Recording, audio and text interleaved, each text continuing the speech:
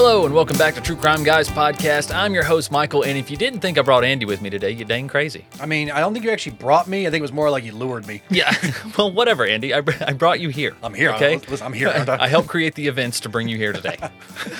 This was a On ruse. purpose. This was a ruse. That's right. Andy, you're well aware of our engagement. Okay? So I guess first things first, I don't know if we can have an episode this close to the Super Bowl and not say something about the Super Bowl.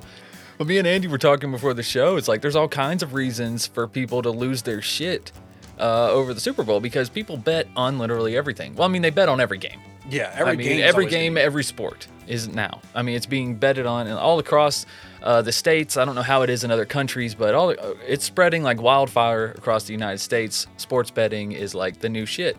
And I think we kind of have to save live sports. I mean, yes, to an extent. We kind of do. I mean, because live sports became so much advertising and so much brand and so much like who's sponsored by who and who's got to make sure they're good for this deal. And it's like, nah, how am I going to enjoy this now? I need to actually enjoy this. I'm just going to bet $50 that guy breaks a leg in the quarter three.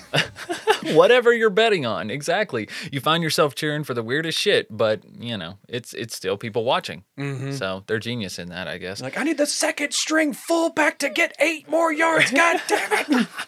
Listen, the NFL, we never said they were any slouch in marketing. No, they know what they're doing. Exactly. Speaking of marketing, make sure you guys check out our Patreon. See? Patreon.com/TrueCrimeGuys. No, but guys, we have a lot of things going on here. TCG Productions. First and foremost, Sandu Proper is back. It was on hiatus. It was on hiatus. It was in hibernation. That wintertime hibernation. Deep hibernation. But it is back. And I let Andy host one. I mean, finally. I did, finally. I think he's earned his stripes. I thought, why not let you take this one on your own, buddy? Take the training wheels off. That's right. Just push him out there. Push him down the driveway. And he did great. No, guys, check out the recent episode on Sandu Proper, Strange and Unexplained, wherever you listen to podcasts. It was on George Reeves, one of the original actors who portrayed Superman back in the 1950s. Mm-hmm. And his death is incredibly weird.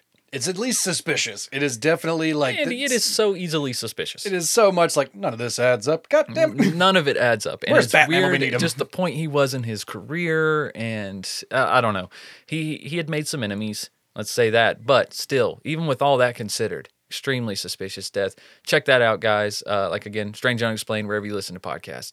Also, we have new music available on Spotify as an artist. So check out True Crime Guys wherever you listen to music. If you're a fan of the intros that we put in these episodes and whatnot, you can find a lot of them there. And if you don't find one you like, hit me up. Maybe I'll post it if I'm feeling generous. I don't know. But today we have a doozy of a case. It's an old one, Andy, okay? So right off the bat, I want to warn of child violence, okay? Violence towards children in this episode. Now, and it's 1912. I say that like that helps. It really doesn't with violence towards children. I think overall, it helps to digest the whole case. Yeah. Right? Because with this, like this one, for instance, being an axe murderer, we're a little more prepared against axe murderers nowadays. To an extent, We like to think. But this case in particular happened sometime around midnight, June 9th. Sometime between June 9th and June 10th, obviously, 1912. A single person or persons, Andy, let's leave that open too, we'll discuss that later, entered a home in Villisca, Iowa, and bludgeoned to death 8 people who were sleeping there, a family of 6, and then their oldest daughter had 2 friends who were sleeping over, and all the children aged 5 to 12. Mm-hmm.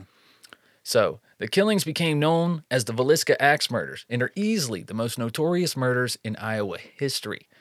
The murders also spawned nearly 10 years of investigations, repeated jury hearings, a slander suit, and a murder trial, and numerous other litigations and trials. This crime literally made and broke political careers, Andy. It just broke a lot of people in the long run, too. It did. And if you look into axe murders throughout history, just in the U.S. alone, there is an astounding number. Okay, let me go ahead and say, especially late 1800s to early 1900s. Okay, and so many of them have been forgotten. Yeah.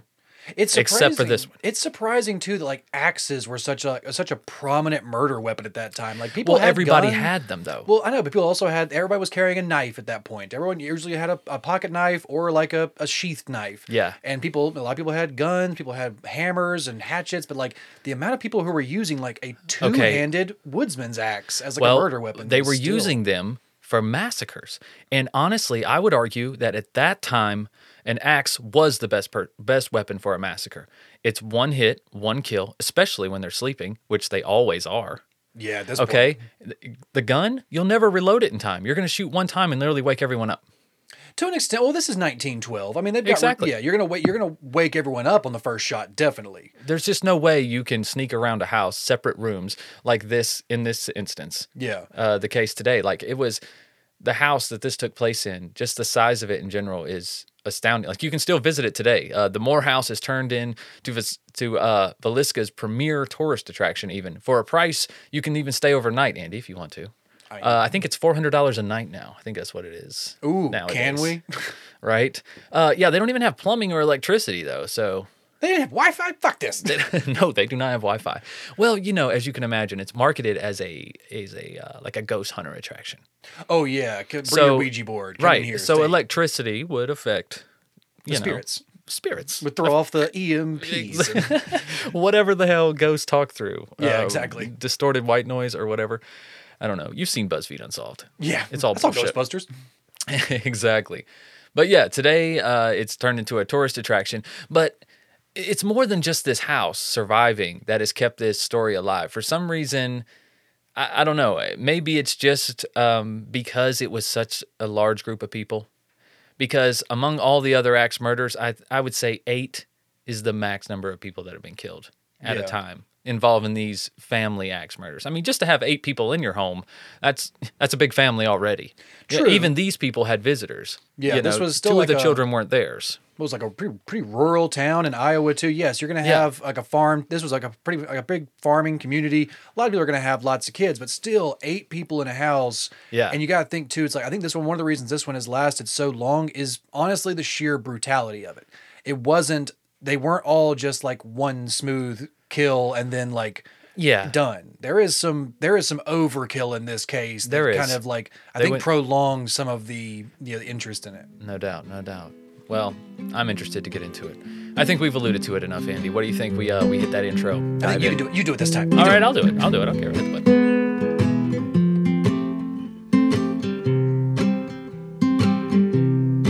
That was the day I saw the devil in Villisca, just before he hopped a train. Shot me a wink and said, hell, I'm gonna miss you, and this town will never be the same. Comes in like a hurricane, leaves in a hurry, heart full of Novocaine, he'll never see a jury, and no one will ever know his name. I saw the devil in Villisca just before he hopped a train.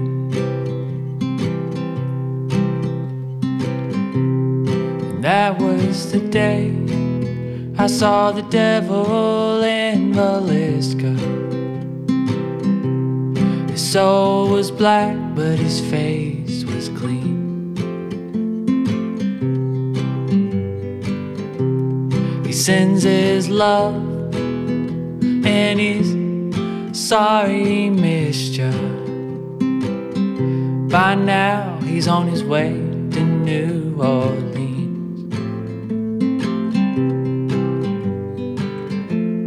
Comes in like a hurricane, leaves in a hurry,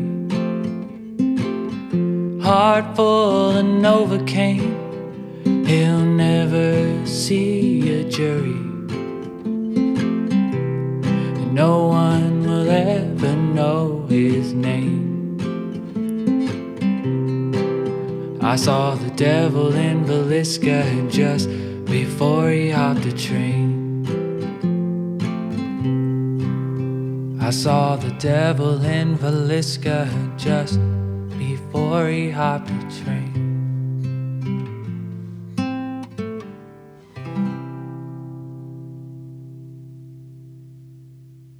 All right, so let's start on that dreadful night, and then we will dissect this puzzling story. It is unsolved, by the way. I know some people like to know if they're unsolved. There you go, this one is. Yeah. Which makes it even more insane. 1912. 112 years old now, and still unsolved. I mean, they didn't have a lot of the same technologies we have, but they also had a lot of confusing information to deal with. They did, and just so many obstacles. So just after midnight, June 10th, 1912, a stranger picks up an axe that he finds in the yard of a home and then proceeds to sneak in the back door in the little town of Villisca, Iowa. Now, crime wasn't really something they worried about. The population then was only 2,000. It's even less now. I think it's down to 1,300 or so now. Oh, my God. Yeah. This really did a number on this town, this whole case. It really did. But then this stranger, this killer, took an oil lamp from a dresser. He removed the glass top and placed it under a chair. Then he bent the wick in half and lit the lamp and turned it down just so it barely lit the house. Now, still carrying the axe, the stranger walked past a room where two girls, ages 12 and 9, were sleeping. And then he went up the stairs that led to two other rooms. He ignored the first one he came to, where 4 more young children were sleeping, and instead chose the room where 43-year-old Joe Moore was sleeping next to his wife, Sarah Moore. The man brought the blunt side down on the back of Joe Moore's head, crushing his skull and probably killing him instantly. Then he must have struck Sarah with the blade of the axe. She was the only one who got struck with the blade of the axe, actually, Andy. Mm-hmm. And he must have done this before she could even wake up. Or maybe she woke up and he decided that he needed to make sure that she was a for sure kill. And so he went with the bladed side. But I've heard a lot of theories that this killer was experienced with an axe, which we'll talk about at the end of the show. But if he was, then he would be well aware that a lot of times when you bring that blade of an axe into something, it actually wedges. Yeah, it does. Gets pretty stuck. Yes. And so it's a lot harder to remove than the blunt side of the axe. Yeah. So I'll go ahead and say I do think that she probably did wake up, and that's why she got the sharp side. I think it was, oh shit, before she screams, I have to make sure. Like it's, maybe. So that's just my opinion. Or she woke up, he panicked and just swung and didn't realize that the axe had twisted in his hand or whatever. But after killing Joe and Sarah, the killer then returned to the first bedroom to take care of the 4 more children as they slept. Herman, 11 years old, Catherine was 10, young Boyd was 7, and Paul was 5. None of them showed any signs of waking before they died, nor did the killer or any of the 4 children make enough noise to disturb Catherine's 2 friends, Lena and Ina Stillinger, who were downstairs. The older of the 2, Lena, may have awakened an instant before she was killed, because she was the only one that had a defensive wound on her arm. Yeah. So she was also in a weird position. When she was in a weird position. She may have been assaulted in some other way. Yeah. Now, as brutal as this case is, it still really does not outweigh the absurdity of this case, in my opinion, especially for 1912. This one is a whodunit, Andy, for the books, and I'm going to have fun. We're going to have fun talking about the culprits at the end once we get past this horrid actual act that happened here. So after everyone was dead, the Axemen went back upstairs and decided that everyone needed another round. See, this is what you were talking about, Andy. I think he did strike everyone once and confirm that they were dead. But then he goes back for another round, striking Joe alone. So he basically goes back in the same order. Goes back, starts with Joe, and hits Joe 30 times. Okay? Then goes in order to the other 6, 7 members that were in the household and hits all of them at least 20 times each. Yeah, I remember someone saying just like think about the cardio. Like Joe's head was basically gone from the lower jaw up. Like there was nothing left of his head. And before he did this, he actually pulled a sheet over their heads. A lot of people say to reduce blood splatter. Mm-hmm. That's the common reason for this. Yeah. But honestly, I think it was something bigger than that. I think this killer harbored a deep resentment for themselves and was ashamed of what they were doing and did not want to look at their victims in the face. Yeah, and there's another you'll get to this in a minute, but I think you're probably right about that. I don't think they really wanted to look about what they were doing. Exactly. Then this is where it gets weird. He starts going all over the house, hanging sheets over every mirror and piece of glass. So like we said, he pulled the sheets over the heads of the victims and then pummeled them some more, and then decided to go cover every mirror, every piece of glass. Yeah, he even covered the windows. He basically covered every piece of glass. The whole house was sealed up in like a black, almost like just a dark room now. Didn't want any. I'm guessing he didn't want to see himself. No, just did not want to see himself in that place committing that type of crime. Mm-hmm. He just couldn't deal with it. But things get weirder.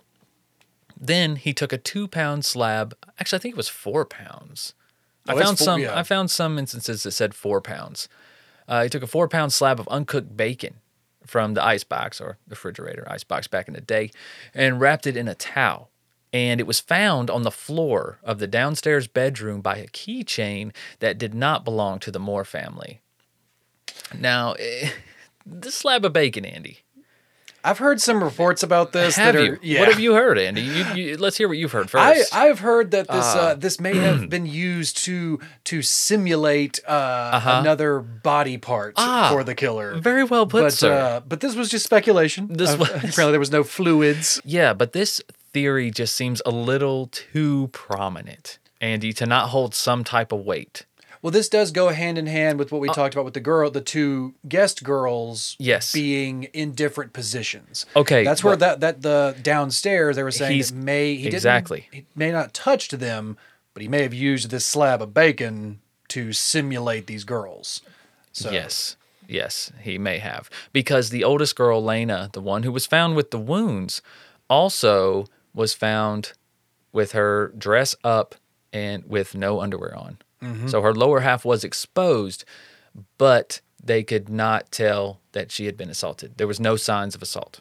I think, if I'm not mistaken, her sister was at least positioned in a way, too, that made it look like she had been being viewed. Like they said, like her butt had been like kind of like positioned off the bed, and like the lamp was still down there to where both of those girls looked like they were on display almost. Oh. So that's where they were kind of getting at, like, this is where he probably brought that bacon down there and was looking at these two girls. Yeah. Like, put them on display. I wonder if this is before or after he washed his hands, because there was also a bowl of water on the counter that had blood in it. Mm-hmm. It looked like he had washed the blood off his hands, or maybe his face even, probably whatever. But then he began to help himself to a meal. There was evidence of a fully prepared meal on the table and was hardly touched. Yeah. Now, that could be because somebody startled him. Or it could be he just wasn't hungry. Or he was just making a point. Just like, look how long I was here. Yeah, look how just long I was here. Just kind of like playing house. Yeah. I feel like I still think my opinion is I feel like someone may have startled him. Like maybe he realized that like the sun was coming up and he's like, oh, they got chickens. The roosters are going to start crowing. The neighbors are going to start getting out. Yeah. And maybe he didn't realize what time it was. And he looked out the window. Right. And he's like, oh shit, sun's coming up. I got to go. Exactly. So sometime before 5 a.m., he had left as silently as he'd come, locking the door behind him and taking the keys. Now, a little spoiler alert here. I think he didn't come to the house at all that night. I think he was already there.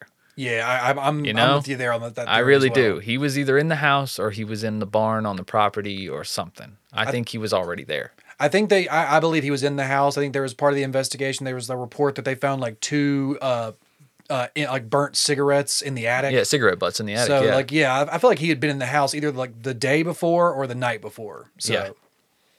So the next morning, the Moores and their guest were not discovered until several hours later. when a neighbor noticed that even by 9 a.m., no one was stirring at the Murs home, which was really weird. Usually they were already out. They were doing their chores. They were hanging clothes on the line, attending to farm animals, whatever. So this neighbor telephoned Joe's brother. His name was Ross, and asked him to come check on his brother's family. Now, Ross had a key to the house, and he let himself in. Shortly after entering, he comes rushing out again, and he wants to speak to Villisca's marshal, Hank Horton. This was such an old-timey thing, too, just 1912. Like, there was no cell phones. There was no just direct lines. Like, Get me the marshal! Like, a lot of people didn't even have a house phone at this time. And, like, he literally runs out, and he's like, he goes and calls a hardware store because that's the number he knows. And he's like, but this happened, that store is near the police station. He's like, hey, Michael, run down there, run down to the marshal. I need you to get him down here. Like, it was just such an old-timey thing. It was like, there was no way to call 911. Right, you had to, like, play a game of telephone to get the police there. Yeah. And little good that did, though, because when old Marshal Horton showed up, he did a fantastic job of preserving the crime scene and keeping people out, Andy. Just sealed up? Actually, sealed up tight, right? Actually, wait, he did the opposite. Okay. Yeah, okay, it was like a fucking open house. Just bring it down. Yeah, just bring it down. It was like an open house. Horton brought along doctors J. Clark Cooper and Edgar Edgar Ho, and Wesley Ewing, the minister of the local Presbyterian church. Then the county coroner, L.A. Lindquist, and a third doctor, F.S. Williams, who became the first to examine the bodies and estimated time of death, they showed up shortly after. Now, when Dr. Williams emerged, he told members of the growing crowd outside, "Don't go in there, boys. You'll regret it until the last day of your life," end quote. And that was the worst thing to say to a bunch of Iowa rednecks with nothing better to do. You don't want to see this. Wow. We're going to see this. Wow, I definitely want to see this. I want to see that now. Exactly. And most of them ignored the advice. And close to 100 curious neighbors and townspeople made their way through the House of Horrors like it was a sideshow. They're scattering fingerprints everywhere. One person even took a fragment of Joe's skull as a keepsake, dude. Keep an eye on that guy, by the way. It made me think of, they were looking at this almost like, remember how they put Bonnie and Clyde's car on display and people were just like, oh my God, look at this. Let's come by. That's still on display in Vegas, I believe. And just being like, this was an active crime scene. This wasn't like a sideshow that people had brought out to be like, oh, exactly. It's now a tourist attraction where you can go and look at this place. Like, this is where this all happened. These bodies were still in the house. All the bodies were still in the beds. The blood was still like, they had not done anything yet. The cop had basically come in and like looked through the house and then be like, I got to get a doctor in here.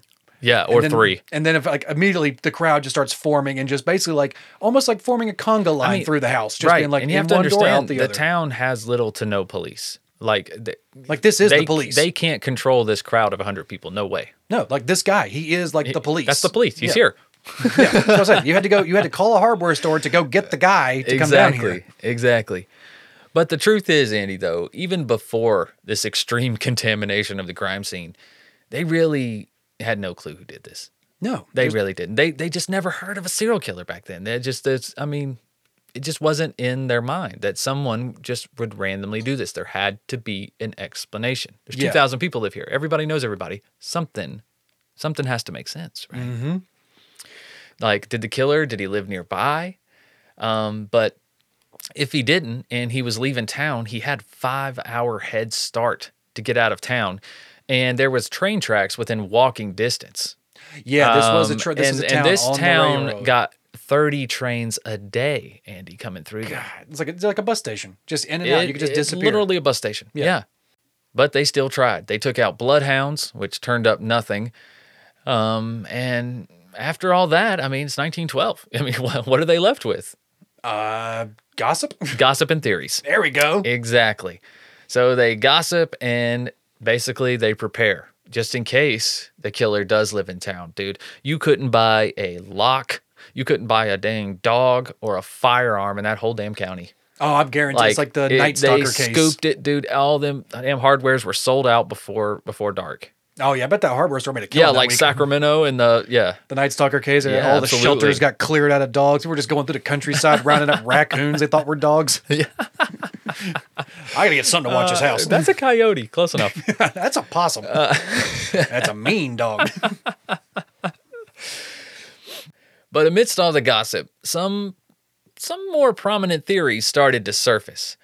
Like Donna Jones, daughter-in-law of Iowa State Senator Frank Jones, who was widely rumored in Villisca to have had an affair with Joe Moore. It was also rumored that she had an affair with everybody, Andy. I mean, I'm just saying. That's how you get these rumors started.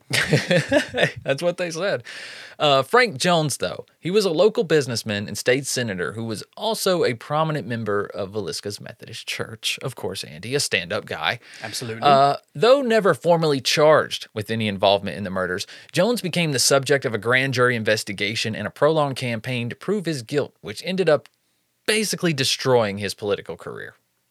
It was bad on this dude. Like, if he didn't do it, I feel extremely bad for him. I'm gonna put it to you that way. Like, he got railroaded regardless. Yes. Now, many townspeople were certain that he used his considerable influence and wealth to get rid of Joe Moore and his family.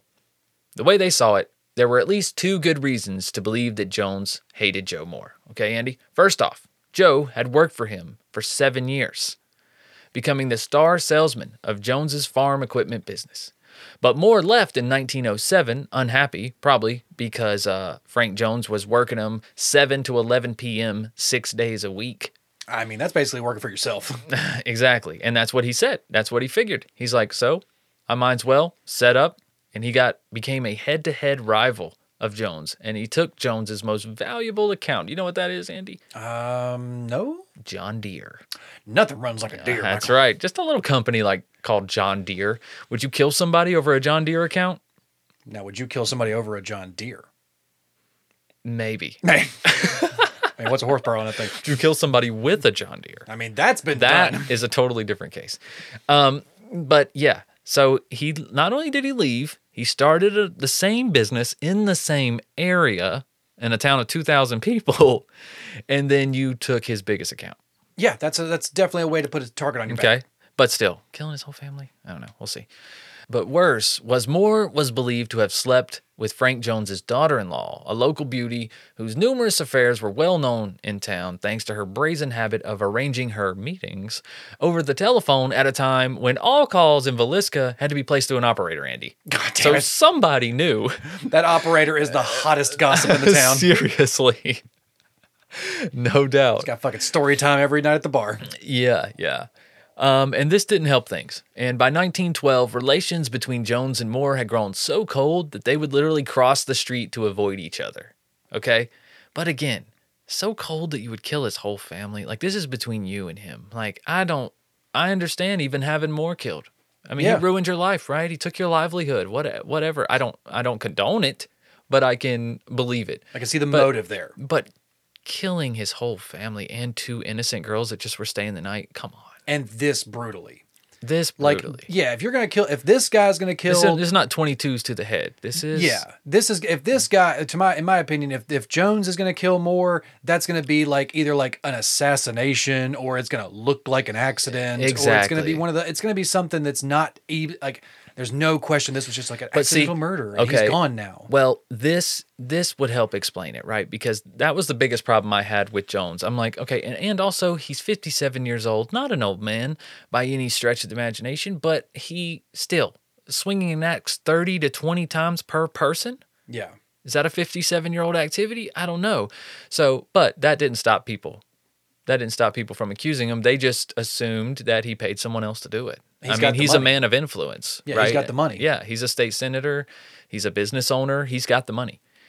That was the theory of James Wilkerson, an agent of the renowned Burns Detective Agency, who in 1916 announced that Jones had hired a killer by the name of William Mansfield to murder the man who had humiliated him.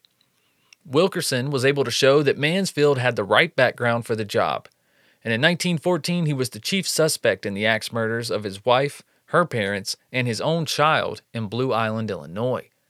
Unfortunately for Wilkerson, Mansfield turned out to have a cast-iron alibi for the Villisca killings. Payroll records showed that he had been working several hundred miles away in Illinois at the time of the murders, and he was released for lack of evidence. I mean, that's pretty good alibi. We do know that That's a damn good they're alibi. very close to the railroad tracks. He could get in and out of there in a day or so to get back into the payroll. But Yeah. this seemed, if it was him, that seems like a lot of work to try and like make sure you're 100 or so miles away, get back, kill this family, and then get back without nobody ever know. Like that just seems like a lot of work. But also, this alibi is so damn tight.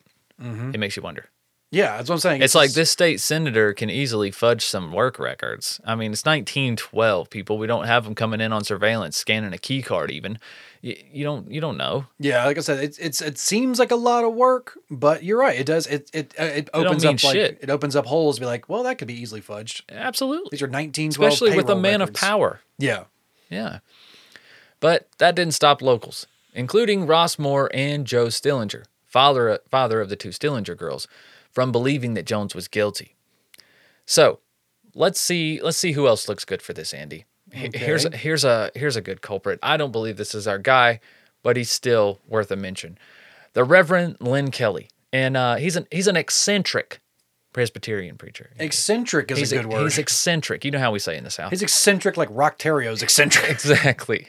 He was known to make a few folks uncomfortable, if that's what you're getting to, Andy. And at one point in time, he confessed to murdering the family, but he recanted. Okay, let's dissect that a little bit. So here's some insight on the uncomfortable part. Lynn Kelly placed an ad in the Omaha World Herald looking for a quote girl stenographer. Okay. Unquote. That's literally how it was phrased. Now, after asking for more info on the job, a young woman named Jasmine Hodgson received a full-page reply.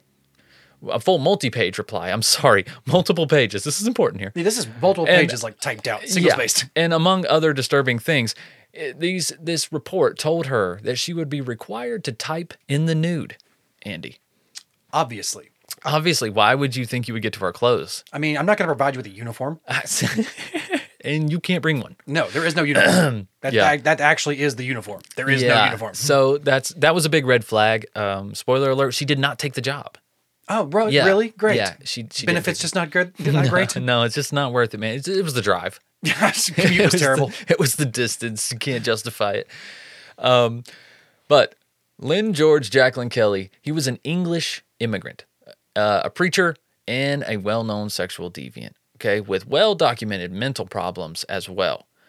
He was in town on the night of the murders and freely admitted that he had left on a dawn train just before the bodies were discovered. So this guy's like not even trying to not make himself. See why I had to mention him. I don't think it's him still, but he wanted to be a part of this. He like inputs himself into this case. He did, and the police pushed it a little bit. Now there were some things about Kelly that made him seem, improbable. Like the fact that he was 5'2" and 119 pounds. Andy. Short king. Yeah. I mean, just saying, just the brutality. And then also, I don't know if I mentioned it, but there is still an imprint in the wall of the house, okay, where the axe was swung up backwards. Yeah. Now, this imprint is way up near the ceiling. I just don't think a man of 5'2" No, I thought it was is gonna hit up that high on the ceiling. Yeah, that's what I was thinking too. And they say he was like 5'2" because one of the reports said that there were marks from basically the axe in the like right up towards the ceiling or in the ceiling in some rooms, and there was dust particles from the ceiling on the bed. Yes. So now, there are tons of YouTubers and stuff who have stayed the night in this house already. Like I said, $400 a month, you can too. And documented that. So there's tons of videos on YouTube where you can see that spot even now. I think BuzzFeed Unsolved even stayed in there. Old Shane and Ryan. I think so. Yeah. Yeah, they have an episode on it, and they show the mark in the wall. So, and you can also get a good feel for how small that house is and how incredible it would be to not wake anyone up. Yeah, kill everyone in succession with an axe. It's pretty crazy. It's like a hand-built house in like rural Iowa. Yeah, exactly. Now, being 5'2", 119 pounds, yeah, it doesn't sound like Kelly would fit the bill. But there are some things that did line up evidence-wise. Not very much, but he was left-handed, and the coroner determined that from the blood splatter that the killer probably was left-handed. Kelly was also obsessed with sex and had been caught peering into windows in Villisca 2 days before the murders. Okay, but to be fair, around that time, any type of sexual deviant or even just being into any sort of kink or anything like that during that time, you're gonna be labeled as a psycho. If you're coming out with this shit. And he had a past of mental instability, and people knew that. Yes, but he was also, like I said, he was caught peeping in windows. Like this wasn't like a consensual thing with somebody. He was peeping into on people's windows. This was a peeping Tom back in the day. Right. Now there were links between Reverend Lynn Kelly, and the Moore family. Most sinister was the fact that Kelly had attended the Children's Day service held at Villisca's Presbyterian Church on the evening of the murders. Now, this service was organized by Sarah Moore herself and her children. They were kind of starring in this, putting this whole thing together. Many in Villisca believe that Kelly spotted the family in the church that day and just became obsessed with them, and that he had spied on the Moore household as they went to bed that evening. Now, the idea that the killer had laid in wait for the Moores to go to sleep was supported by evidence, Andy, which we alluded to earlier. One, there was an impression of some bales of hay stored in the family barn, and where this impression was, where it looked like a body had been up against, there was a knothole through which the murderer could have watched the house while reclining and chilling. Yeah, basically just like a little lookout place. Yes. And also, in the attic of the home, there were cigarette butts, as me and Andy alluded to earlier. So whoever was there for a minute. They were chilling. So, also, Lena Stillinger had been found wearing no underwear, and with her nightdress drawn up past her waist, like we talked about. Now, a lot of people jumped on board the Kelly train when they found out that there was sexual motive. Yeah, and like I said, I when you say he was like obsessed with this family, that was one of the theories. I still, my opinion is, I feel like it was the two Stillinger girls who the killer was actually obsessed with, or who he was targeting, because like there's just so much evidence pointing towards like they were staged, like they were taken like extra care with. They were in a different room than the rest of the family. They were downstairs, like, and the rest of the family was upstairs in their bedrooms. Something about it just makes me feel like he either saw those two girls and wanted them, and then realized he has to take out this whole other family as well. So I'm thinking maybe he followed them home thinking like, are these girls going home? No, they're staying with this family. Like, I guess I got to kill this whole family now. I don't think it was I got to. I think he was watching them and was like, here's an opportunity to get two more. Possibly. Yeah, I mean, like I said, especially being children. Like if it was two more adults in the house, that'd be different. Yeah. That'd be a completely different scenario. But you had two more kids, and they're sleeping separate from everyone else. Yeah. And these are two of the tween-aged girls. So yeah. So it took some time for this case against Reverend Kelly to get anywhere, but in 1917, another grand jury finally assembled to hear the evidence linking him with at least Lena's murder. At first glance, the case against Kelly seemed compelling. He had sent bloody clothing to the laundry in nearby Macedonia, and an elderly couple recalled meeting the preacher when he got off a 5:19 a.m. train from Villisca on June 10th, and he told them that gruesome murders had been committed in the town of Villisca. A hugely incriminating statement, especially since he had just left Villisca 3 hours before the killings were discovered. Yeah, man, how'd you get that information by the fact that you left before anybody else knew? Exactly.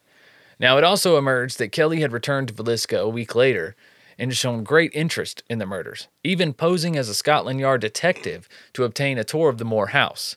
He was English, by the way, so...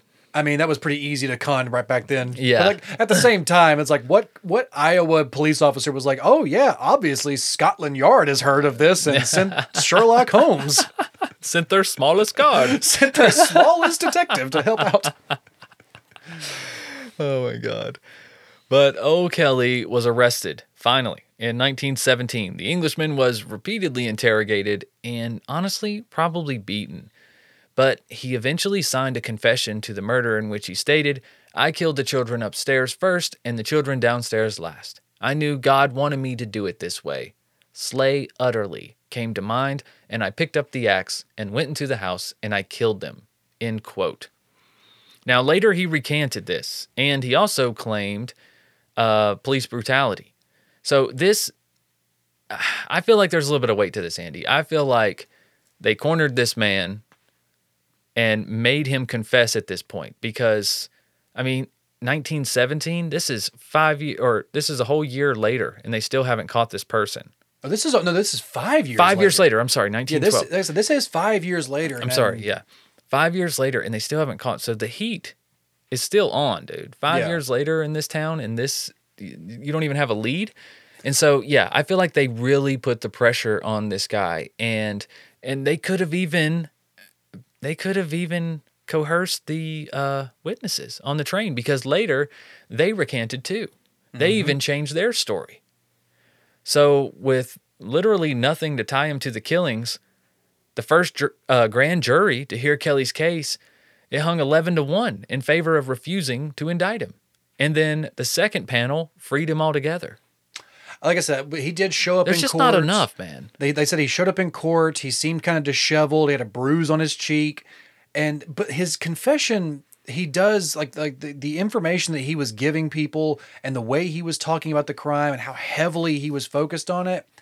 Something, it's just my opinion, something about Kelly does seem like he may fit the actual bill, because like his confession came out so like clearly. I feel like these people almost like knew he did it, and they were like, just fucking say it. Now there is a possibility, Andy, that there's more than one culprit.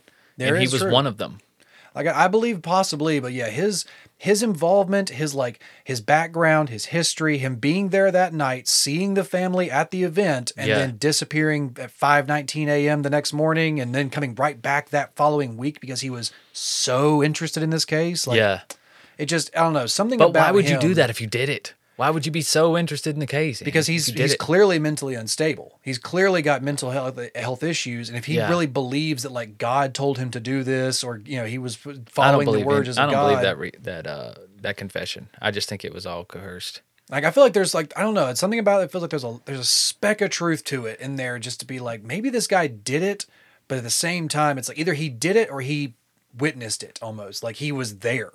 Or something. Maybe he came in later and just maybe he was peeking through their windows as it was happening. Exactly. Maybe he was peeping, trying to see these girls, and saw this. Maybe that's why. Like, it's one of those things where it's like, there was somebody. Maybe there was somebody in the barn, and maybe there was somebody in the barn, and maybe there was somebody in the house. Now I believe him for that, right? Like he showed up right after the murders, or maybe even during, and saw the bodies in the house. Yeah. But then again, the killer was allegedly covered the windows and mirrors and whatnot. But yeah, I don't know. He's a creep for sure. Like he's not completely innocent, that's for sure. No, he's not. But on to the next culprit, Andy. There's more. There is a lot more. The next culprit is convicted axe murderer Henry Lee Moore. He was actually the favorite by the Department of Justice. They believe he committed a total of like 30 similar murders across the Midwest in 1911 to 1912. And that may be so. The fact remains that in 1911 and 1912, a bizarre chain of axe murders suggested that a transient serial killer was at work. But I don't think it was Henry Moore. The researcher Beth Klingingsmith has suggested that as many as 10 incidents that occurred close to railway tracks, as far as Rainier, Washington, and Monmouth, Illinois, might be part of this chain. And in several cases, there are striking similarities to the Villisca murders. Now, the pattern began with the murder of a family of 6 in Colorado Springs in September of 1911, and continued in both Monmouth, where the murder weapon was actually a pipe, not an axe, and in Ellsworth, Kansas. Then, Paola, Kansas, where someone murdered Rollin Hudson and his wife just days before the killings in Villisca. Now, the slaughter culminated in December of 1912 with the brutal murders of Mary Wilson and her daughter Georgia Moore in Columbia, Missouri. Now, that one we know was Henry Lee Moore, okay? But their theory was that Moore, Georgia's son and a convict with a history of violence, was responsible for this whole series of murders, just because he killed his family. Okay, so he just basically was like almost... They're like, you were an axe murderer before, you probably did it 30 times. You probably did all of these axe murders. Yeah, it was like back in the day where they're like, well, you did this one time, and if we have another crime anywhere else that's similar to this, that we don't think that's not that far from here. You could have went there. Yeah, and it's one of those crimes. It's something like a brutal family massacre where they're like, well, that just doesn't happen, and you did that somewhere else, so you also must have done that one. Exactly. Like, other people can massacre families too. Like, this is America. All right, now speaking of other crimes and their similarities to the Villisca murders. Blanche Wayne of Colorado Springs may have been the first victim of the Midwest serial killer, if we're calling this a serial killer, Andy, which I do believe there was a serial killer at this time. Maybe not responsible for all of them, not all these 30 cases or whatnot, but a lot of them. Yeah. Now, Blanche was killed in her bed in September of 1911 by an axe-wielding man who heaped bedclothes on her head and then also stopped to wash his hands and left the axe at the scene, just like in Villisca. Now, the use of an axe in almost every case was perhaps not so remarkable in itself, Andy, because while there certainly was an unusual concentration of axe killings in the Midwest at this time, almost every family in these districts owned one. Yeah, and where do you leave it? You leave it out by the damn woodpile. It's outside, right? And so some considered the axe a weapon of convenience. Yeah, it's like, what do you see when you're approaching the house? Oh, there's the axe by the woodpile out there. Let me just get that. Exactly. Yet some other similarities among the crimes are much harder to explain away. In as many as 7 of the cases, there was railroad tracks nearby. In 3, including Villisca, the murders took place on a Sunday night. Now, 4 of the cases, Paolo, Villisca, and Rainier, and a solitary murder that took place in Mount Pleasant, Iowa, featured killers who covered their victims' faces. 3 murders had washed at the scene, and at least 5 of the killers had lingered in the murder house afterwards, preparing meals or doing weird shit. I think there was at least 1 or 2 that also had the mirrors and the glass covered. Yes. So there was at least 1 or 2 of those like family massacres that had all the glass in the house covered. Yes. It just kind of led to this other similarity. Exactly. Now, perhaps one of the most striking instances was 2 other homes had been lit by lamps in which the chimney had been laid aside in the same way where it wouldn't be broken, and then the wick bent down just as it had been at Villisca. Mm-hmm. Almost to make like a flashlight. Yep. And the Paola murders have more in common with Villisca than the killer's use of a lamp. In both cases, for example, odd incidents occurred the same night that suggest that the killer may have attempted to strike twice.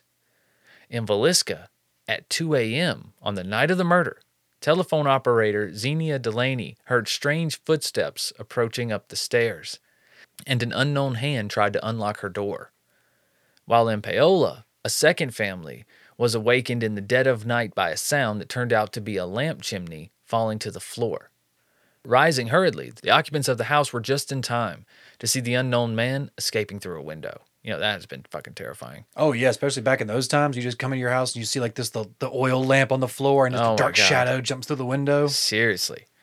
Now, perhaps the spookiest of all similarities was the strange behavior of the unknown murderer of William Showman and his wife, Pauline, and their 3 children in Ellsworth, Kansas on October 1911. Not only was a chimneyless lamp used to illuminate the murder scene, but a little heap of clothing had been placed over the Showman's telephone, which was a Western Electric Model 317 telephone, one of the most popular in the Midwest in 1911 and 1912. And some people noted was maybe because it has human features. That's creepy. It's one of the old phones where you grab the little ear thing off the side and then you stand there and talk into the front. You know what I'm saying? So when you hang it up, it looks like it has ears on the side, and then it has 2 bells for eyes at the top, and then the part that you speak into looks like a nose. Yep, I've seen those old phones. So you guys can check it out, look it up. But yeah, anyways, what really matters, Andy, is that I know who the killer is. Thank God. Yeah. So again, I have solved another case for you guys. Just like I did the Marilyn Monroe case on Patreon, now I'm solving this case as well. We've really got to get you involved in something more important in life. I do. I need to write some books. I need to get you like Michael, the Medium. I think I'm about as important as I want to be, Andy. I think I'm good. We need you solving real crimes on CBS. Your answer, Andy, lies in the book The Man from the Train, which is a 2017 true crime book written by Bill James and his daughter, Rachel McCarthy James. Okay? In The Man from the Train, they claim to have discovered the identity and existence of a previously overlooked serial killer that was active in the late 1800s and early 1900s. And this criminal was Paul Mueller, who operated throughout North America and killed a minimum of 59 people and possibly over 100. Speculated. But still, big numbers. Seriously. Yeah, James suspected that it was a possible serial killer at Villisca just based on the actions. It was those of a practice criminal. Didn't seem like the first time. No, exactly. And he found some similar crimes in period newspapers and brought on his daughter, Rachel McCarthy, who found even more, and things started to add up. Now, via newspaper archives, the Jameses discovered scores of murders of entire families committed from 1898 to 1912. These crimes occurred in Nova Scotia, Oregon, Kansas, Florida, Arkansas, and all over the place, some of which they attribute to Mueller, quite a few actually. Though many of these crimes earned significant publicity in their time, they have mostly faded, except for the Villisca murders. Mueller's name was linked to only one crime in contemporary media. He was the subject of an unsuccessful year-long manhunt as the sole suspect in the 1897 murder of a family near West Brookfield, Massachusetts, who had employed him as a farmhand. Wasn't this another? This is probably when he started it. It's like another family massacre with either like an axe or something like that too. It's like, well, you were linked to one of these crimes. Like, again, it's the same thing, yeah. You were linked to one of them. I mean, I know you weren't convicted, but linked. I mean, good enough for me. I mean, that's a link. But Mueller was about 35 years old in 1897 and reportedly claimed to be a German military veteran and was known as a skilled carpenter who spoke very little English. He was described as short and muscular in stature, with unusually small and widely spaced teeth, which were his most distinctive feature. Ugh. Mueller is believed to most likely have worked as a lumberjack, given his woodworking skills and the killer's use of an axe, and the fact that most of the murders occurred in or near logging areas. A number of murders were assumed by local police to be one-off incidents, but the Jameses believe that they were actually committed by a single person, probably Mueller, based on about 30 similarities, many of which show up in these crimes. Similarities like the scene being within a short distance from a railroad, where Mueller was suspected to have fled by freight hopping. The slaughter of the entire families late at night in small towns with little or no police force. The families having a barn where the killer was believed to have hidden to observe the families. The killers having no dog to warn of an intruder. The killer using the blunt edge of an axe as a murder weapon. The killer leaving the axe in plain sight. The killer covering victims with sheets or blankets prior to the murders to prevent blood splatter. The killer moving or stacking bodies after the murders. And the killer covering windows from inside the house with sheets or towels. And the absence of robbery, no cash or jewelry was ever disturbed at any of the scenes. That is a big tale. Yeah. I mean, motive-wise, that's a big tale. When you can tell, you go into the master bedroom or whatever, and none of the drawers are opened. Right. Like nothing's gone through. It's like, let's say you're a paid assassin. If you're killing everyone in the house, why not take what you want? Or at least make it look like it was a robbery. Right. If you're a trained assassin or something like that, you make it look like it was something else. It doesn't look like it was an assassination. Exactly. Now, in early cases, the killer often attempted arson before leaving, is what they found, but gradually abandoned the practice, possibly because it brought immediate attention to the scene, which would make sense. That's a lot harder to get away, you know? And you want to have that window of time to where, like, I've killed them, and now I have hours until they're discovered. The train. Yeah, and you've been on a train for hours. You're miles and miles away. So, the killer's primary motive is believed to have been sadistic sexual attraction to prepubescent girls. While adults were typically ambushed and murdered in bed while sleeping, girls often showed defense wounds or other evidence of struggle. Media reports included veiled references to the killer having ejaculated at the crime scene or his having molested the girls after death. The slab of bacon at the Villisca scene, possibly used as a masturbation aid, would be along those lines. Mm-hmm. Okay? That would fit that bill. They would link those two as similar. The Jameses feel certain that Mueller committed 14 family murders, totaling at least 59 victims. If accurate, these totals would place Mueller right up there with Samuel Little, the American serial killer with the most confirmed victims, who was convicted of 60 and claimed 93. I'm pretty sure Samuel Little probably has about 93. Yeah, it's just such a weird number, 93. Why would you say 93? With the way of him being like, oh yeah, I'm just like, if you've looked into him, how he's basically just drawing pictures of every single one of his victims from his photographic memory, and then they're going back and finding these bodies. I'm like, yep, I killed this person there with this kind of way, and just like him, just literally just handing over pictures, being like, yep, this is the next one. And there's the next one. Yep. And like almost like all of them have been like proven. So it's like, yeah. I did a lot. Yeah, seriously. Yeah, apparently, according to the Jameses, Mueller did too.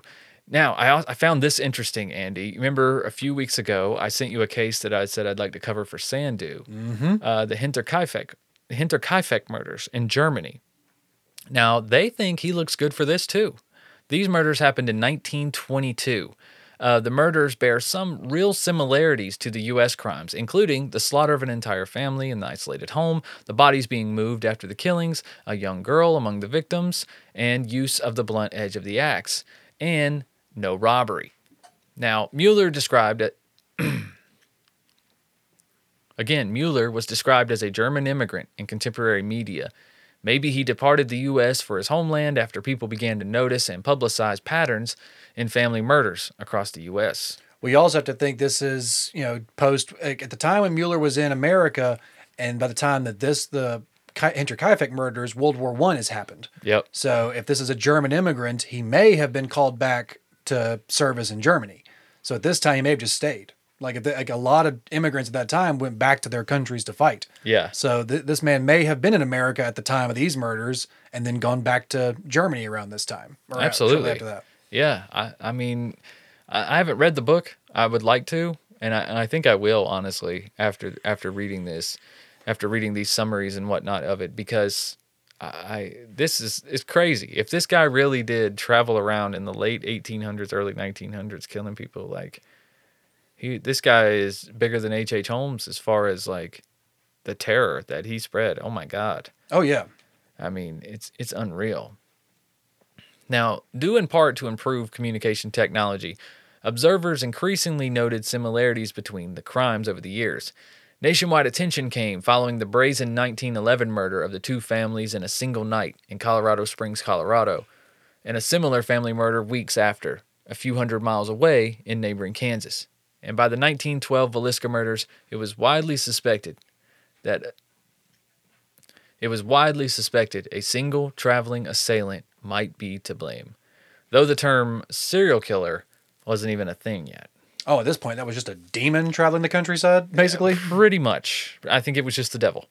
Yeah, I was going to say, this was like unheard of. This was a monster. This was like just something like a war criminal or something. I mean, to not have any motive. I mean, you don't even want money. It's like you're not even in hard times. You know what I mean? You're just evil, going around smashing families and children, man. It's like, it's unheard of. Imagine the terror it must have struck into people. Exactly. You saw how like everybody in town was going out and buying guns and locks and dogs, and like this was actual fear. And at the time, like you said, this was a time before serial killer. This was a time before the FBI, and the time before people had actually done research into these people. Yep. So when there was like no motive, when they were like, well, there was no robbery, there was no direct slight against this person to provoke this. Like there was no previous attack of, there was nothing that could ever concrete them to like, why would this happen? Yep. Because I just didn't know that some people were just monsters. Like some people were just fucked up. Some people were broken. And like that was not even a thing back then. Yeah, it's like at this point, like they couldn't even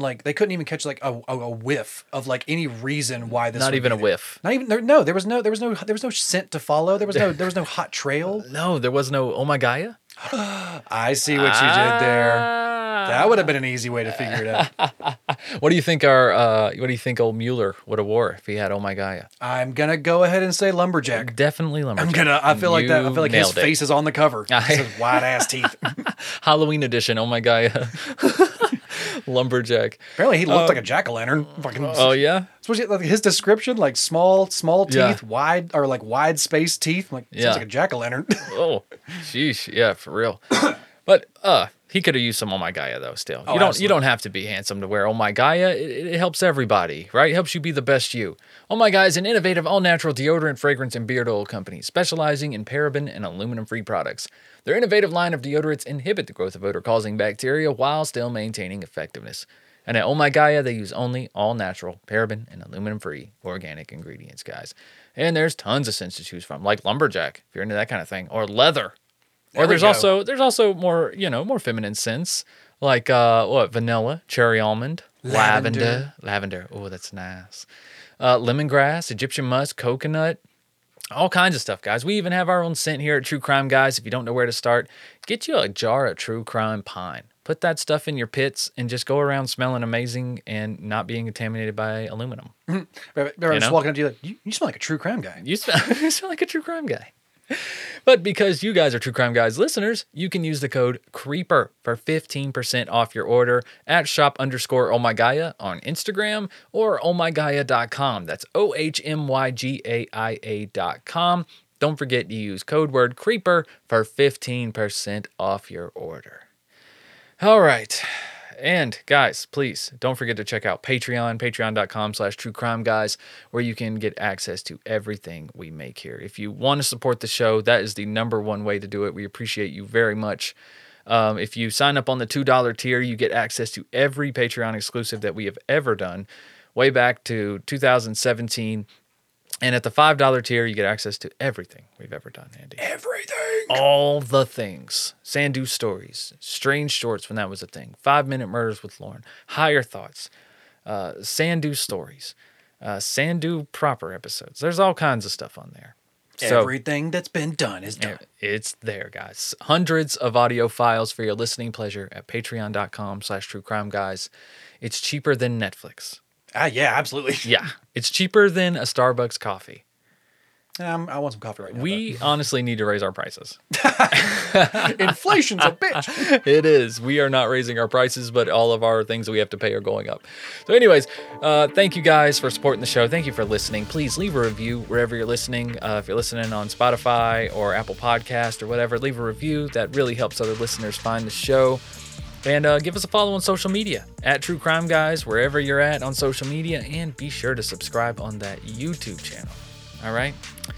Anything else, Andy? I don't think so, man. I think we got a full week. We got Super Bowl done. We got Patreon out of the way. We got a whole free month episodes coming. That's right. All right, guys. Well, we'll see you next week with another freebie. Until then, keep on creeping. Bye.